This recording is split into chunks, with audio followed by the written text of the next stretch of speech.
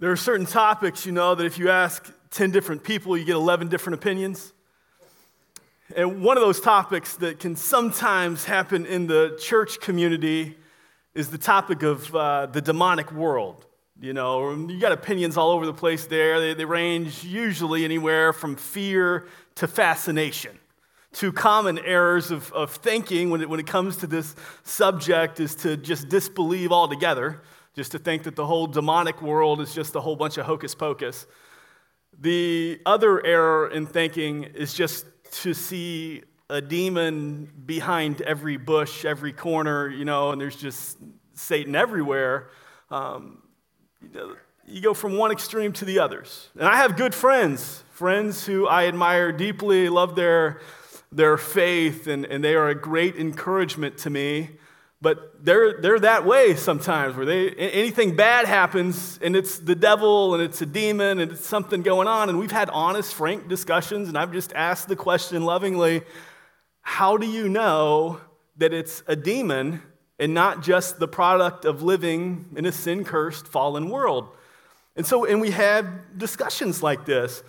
And the truth is that we see in Scripture that we are continually engaged in spiritual warfare, that our life is continually engaged in spiritual warfare. I love the fact that the ladies are going through this Armor of God study right now, and one of the things in that study that Priscilla Shire does such a great job of pointing out is that as you go through Ephesians 6 and you see the armor of God, a lot of times people stop with just like 6 pieces of armor that they sometimes end with the helmet. But the Bible doesn't do that. Right after it gives you these 6 pieces, then it says, and pray. You put on all this armor so that you can get down on your knees and pray and continue to pray. That the greatest piece of armor is the 7th piece of prayer. And so this is what it talks about. In fact, we are told that we are to focus our attention not on the forces of darkness, but on Christ. That we are to keep our eyes on Him. We're told to resist the devil by drawing near to God. That when we draw our hearts and our minds near to God, then the devil flees from us. See, far too many people, they pay attention to the wrong power. And so this morning, as we continue our series of face-to-face and just what happens when Jesus interacts with different individuals, this morning we're going to look when Jesus meets this demoniac. And the temptation in this story is to focus the attention on all the demons, but then there's a greater power who shows up, and his name is Jesus. And so there's a lot of intrigue, a lot of questions that could be asked related to this passage. We're not going to cover them all this morning, but we are going to focus on the one true power, the power that Jesus brings. So go ahead, turn in your Bibles to Mark chapter 5, verses 1 through 20. Mark 5, 1 through 20. And you need to know that during the days of Jesus, the world was obsessed with the spirit world. Demonism, occultism, dark magic, idol worship, demon worship, all of that was rampant. And so Jesus, he shows up on this coastal town, and this story encourages us today to focus on the one who has the real power. Let's check it out together. Mark chapter 5, verses 1 through 20. It reads, "They came to the other side of the sea, to the country of the Gerasenes. And when Jesus had stepped out of the boat, immediately there met him out of the tombs a man with an unclean spirit. He lived among the tombs, and no one could bind him anymore, not even with a chain, for he had been bound with shackles and chains, but he wrenched the chains apart and he broke the shackles in pieces. No one had the strength to subdue him. Night and day among the tombs and on the mountains, he was crying out and cutting himself with stones. And when he saw Jesus from afar, he ran and fell down before him, crying out with a loud voice and said, 'What have you to do with me, Jesus, Son of the Most High God? I adjure you, by God, do not torment me.' For Jesus was saying to him, 'Come out of the man, you unclean spirit.' And Jesus asked him, 'What is your name?' He replied, 'My name is Legion, for we are many.' And he begged him earnestly not to send them out of the country. Now a great herd of pigs was feeding there on the hillside, and they begged him, saying, "Send us to the pigs, let us enter them." So he gave them permission. And the unclean spirits came out and entered the pigs, and the herd, numbering about 2,000, rushed down the steep bank into the sea and drowned in the sea. Now the herdsmen fled and told it in the city and in the country, and the people came to see what it was that had happened. And they came to Jesus and saw the demon-possessed man, the one who had the legion, sitting there, clothed and in his right mind, and they were afraid.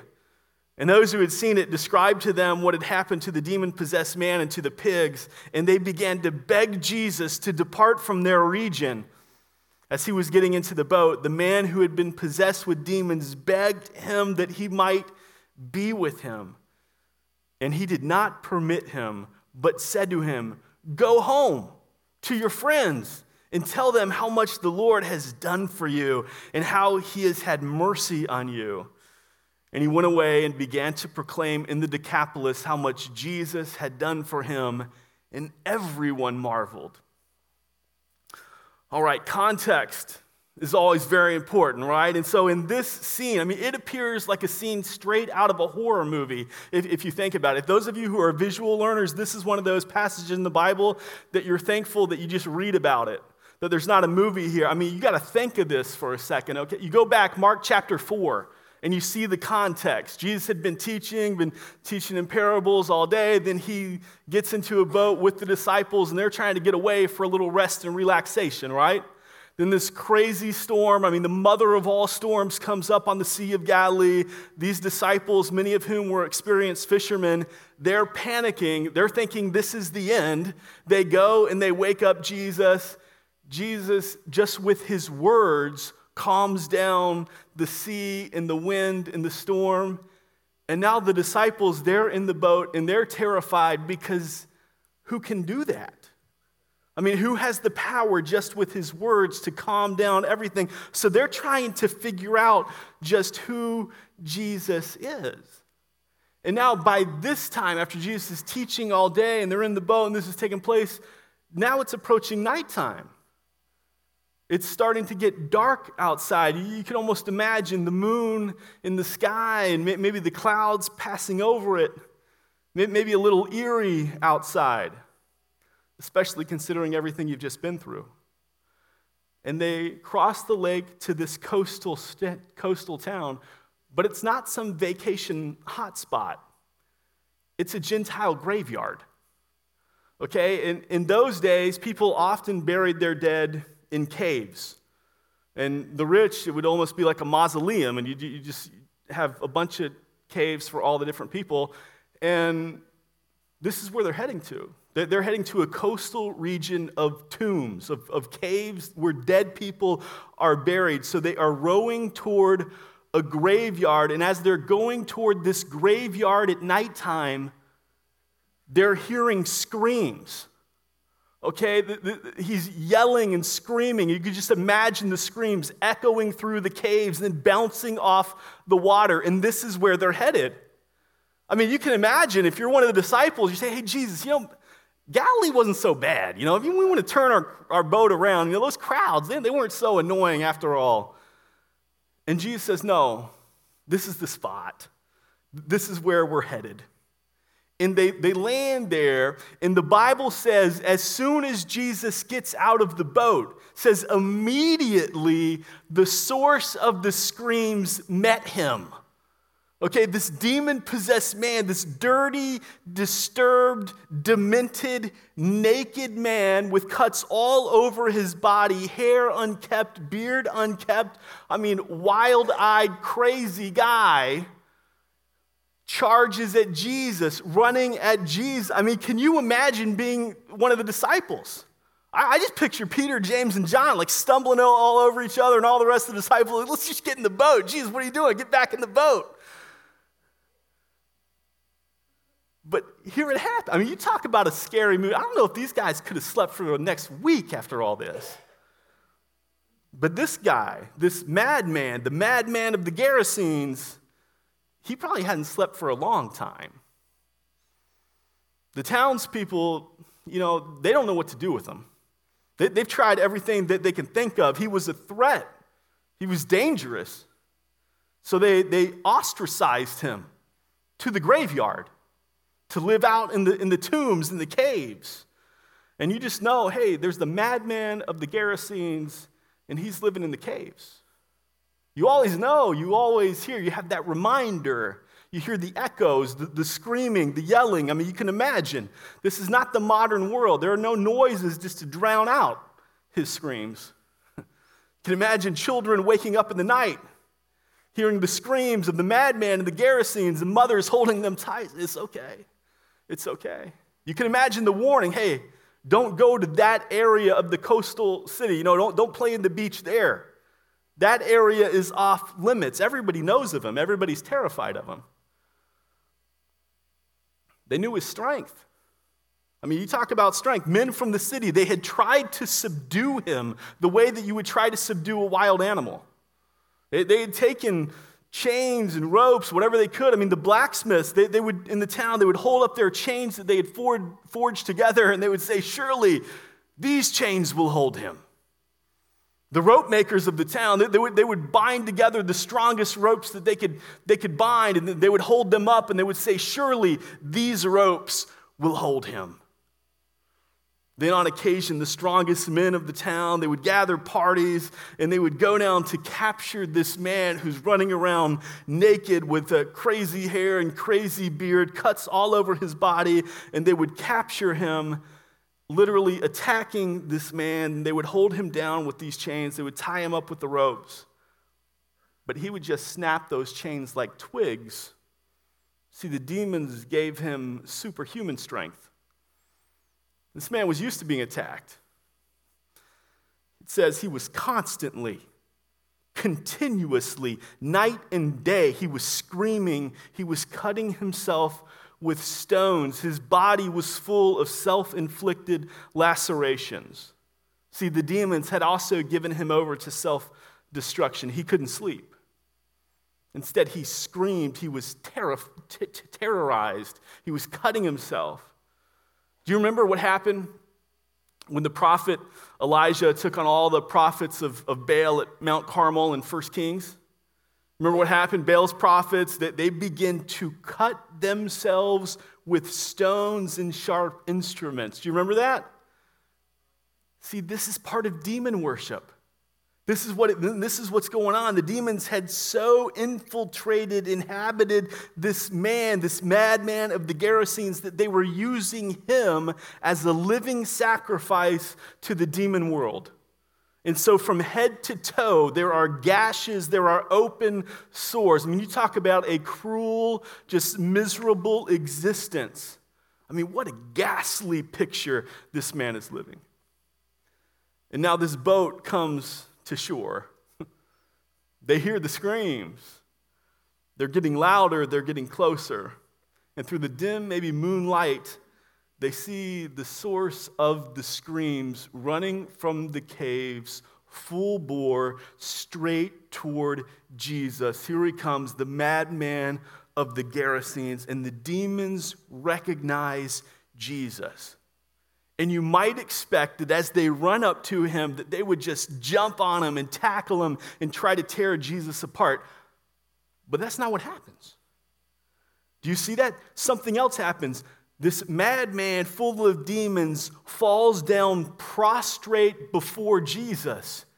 Do you see that? He falls down right before Jesus, and the demons scream out of this man, Jesus, Son of the Most High God, what have you to do with me?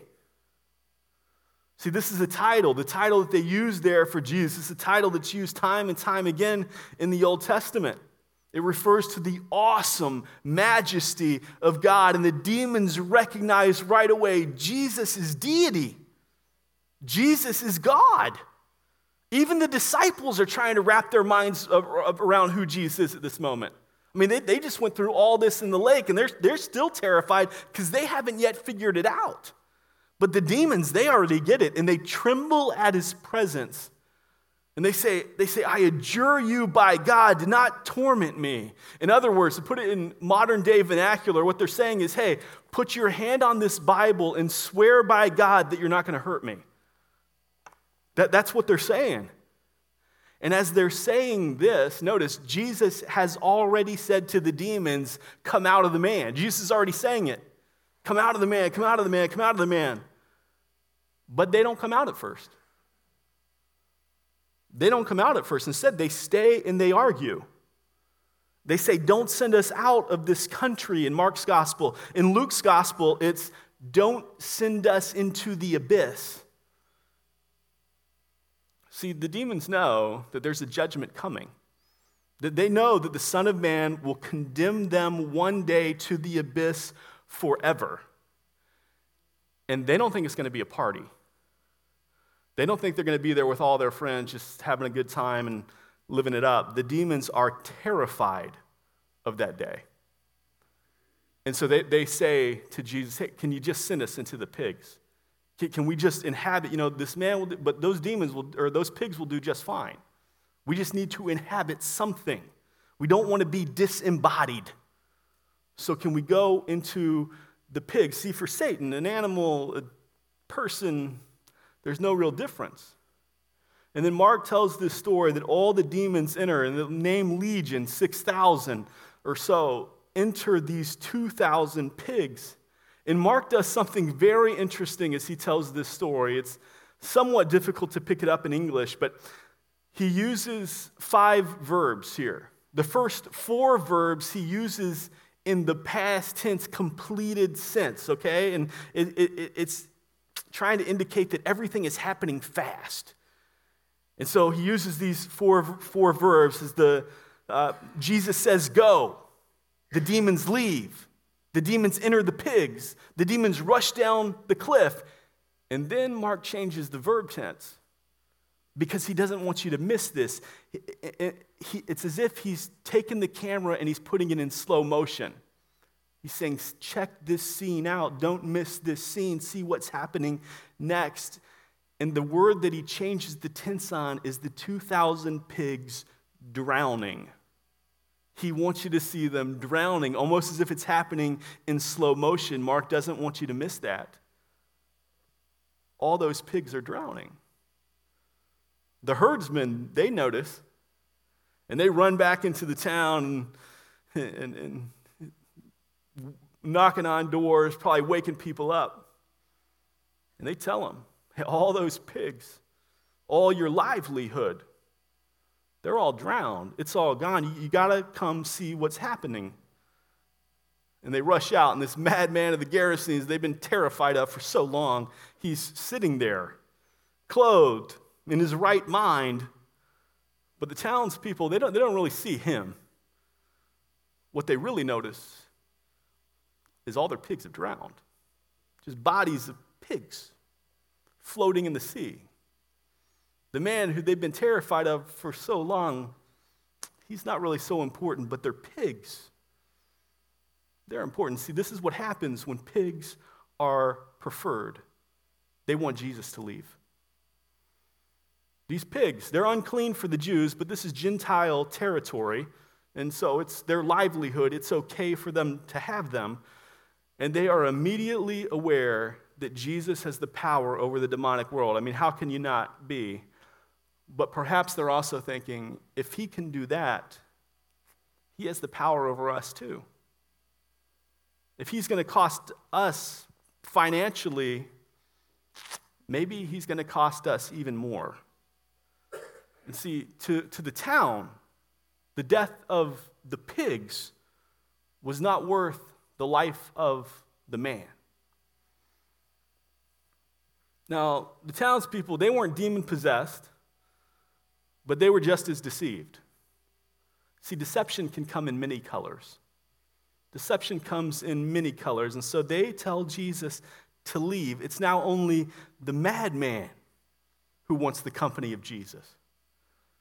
But we've evolved so much as a society, right? We wouldn't think the way those townspeople thought, would we? I mean, just imagine if this were to happen today, and Jesus shows up and he just takes out a whole town's livelihood. All their animals, and they're drowned just like this. Can you imagine what would happen? I mean, PETA would show up. They would file a lawsuit on behalf of the town against Jesus. They would say, this man right here, he indirectly caused the death of all these pigs, these 2,000 pigs. And hey, listen, we all agree, as stewards of creation, that animals are to be treated well. We all agree with this. This is part of our responsibility as stewards over the world to treat creation well, including animals, that even animals raised to be eaten, they should be treated well. Death should be as painless, quick as possible, just as it was for these pigs. But Jesus makes the point that one man's life is worth more than 2,000 pigs. See, Jesus makes the point that your life is more valuable than the lives of any number of animals. The satanic, demonic agenda sometimes places no value on human life at all. And contrary to that, they place sometimes even more value, more intrinsic value on the life of an animal. See, this is the world's value system. It hasn't changed. It was the same way back then. We think, we've devolved so much as a society. No, it's the same way. They're doing the same thing. The town's doing the same thing. Pigs are preferred to people. It's why it's illegal in our country to crush the egg of an unborn eaglet. But sadly, perfectly acceptable to crush the life of an unborn child. See, this town had the same satanic value system. Deception comes in many colors. The disciples, they've evidently lended this man some clothes because he is clothed now.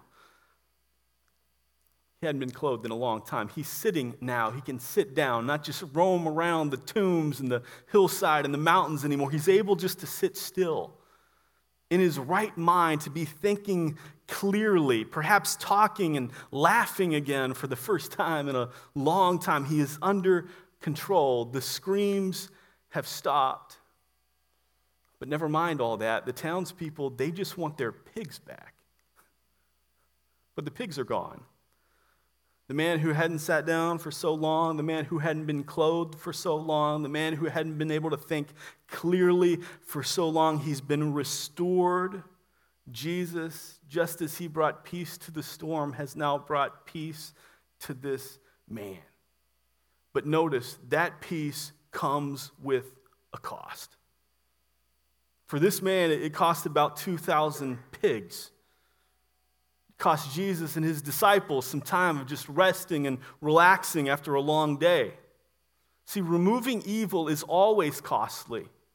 Make no mistake about it, removing evil is always costly. If you have evil habits in your life, it will be costly to get rid of them. It will cost. Maybe it'll cost some of the people you hang out with, some friends. Maybe it'll cost some of your time. Maybe it's going to cost you getting rid of some of your electronic devices or the internet. It may cost you your pride. It will come at a cost. See, for God to defeat sin, to defeat evil, to defeat death, it came at the ultimate cost of his Son.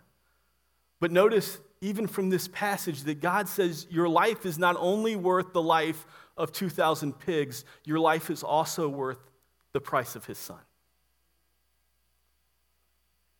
So whatever evil you're struggling with, whatever it is, getting rid of it will come at a cost. It already has. It's come at the cost of Jesus. But the cost is always worth it. The cost is always worth it. For the madman of the Gerasenes, his superhuman strength was gone now, right? He's not going to be snapping chains like twigs anymore. But even greater chains had been snapped for this man. The spiritual chains of condemnation had been snapped for him, but not for the town. Jesus made the town very uncomfortable because he had invaded their possessions, he had invaded their investments, he had invaded their religion, and he had exposed their chains But the town preferred their chains. The town preferred everything that was going on, and so they begged Jesus to leave. It's as if they're saying to Jesus, hey, Jesus, we'd rather have the swine than the Savior. We'd rather have sausage on our plates than the Son of God in our city. We'd rather hear the grunts of hogs than to see the goodness of God in the Gerasenes. And so they say, leave, get out. We don't want anything to do with you. Jesus, you've got to go. In this ironic picture, the madman of the Gerasenes is freed, but the town was still enslaved. If you're not living the life of a chair forward disciple maker, then you need to know that Jesus has landed on your coast today through the person of the Holy Spirit, and he is inviting you to live the life that Christ died for you to live. The life that God has made you for, to go out and make disciples, not just converts, but to go out and make disciples who they themselves are able to make disciples. This is the life of the Christian. The people in the Gerasenes say, give me my chains. I just want to do life the way I've always done it. Don't come here upsetting everything, Jesus. Just go. Let me live life the way I want to. Jesus is coming here today to say the same thing. He's a disruptor.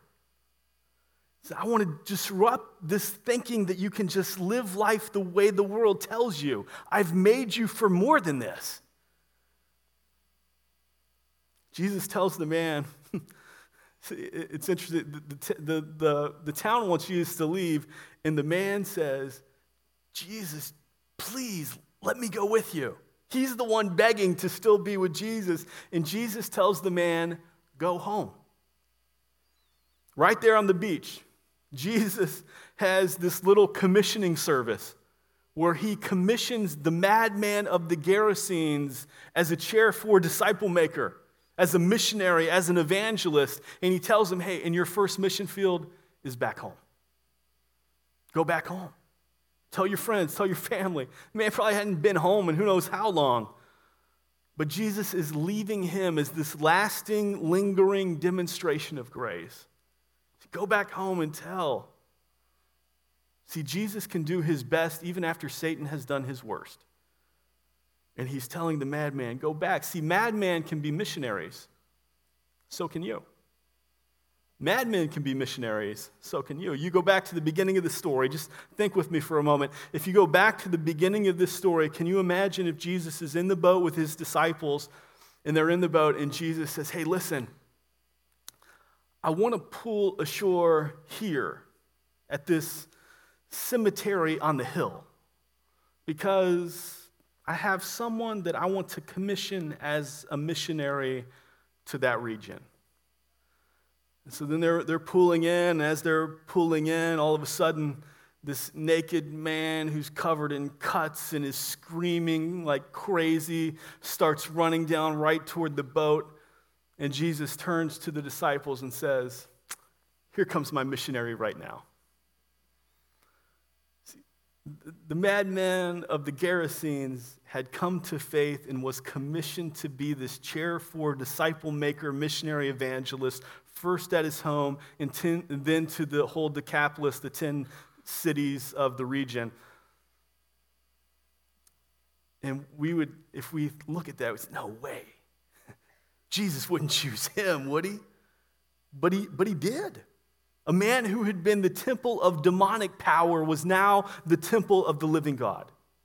His voice that had once terrorized the town was now the voice that preached the good news of grace and truth and freedom, the good news of the gospel. And just as Jesus commissioned this madman of the Gerasenes to be a chair for disciple maker, so also he commissions you.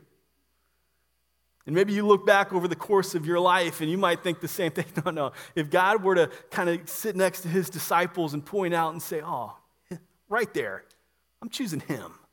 I'm choosing her to go and to be my disciple maker in Portsmouth and Chesapeake and the whole Hampton Roads area. That's who I've got my eye on. You might look at yourself and say, no way. God, I think your finger needs to go over here a little bit. You can't possibly be talking about me. And just as Jesus might have said to those disciples, no, that crazy guy, yeah, he's the one. He's pointing at you. Say, no, this is what I've saved you for. This is what I've saved you for. This is the life. See, the church community, we can get confused when it comes to demons. And that's bad, because right thinking always produces right living.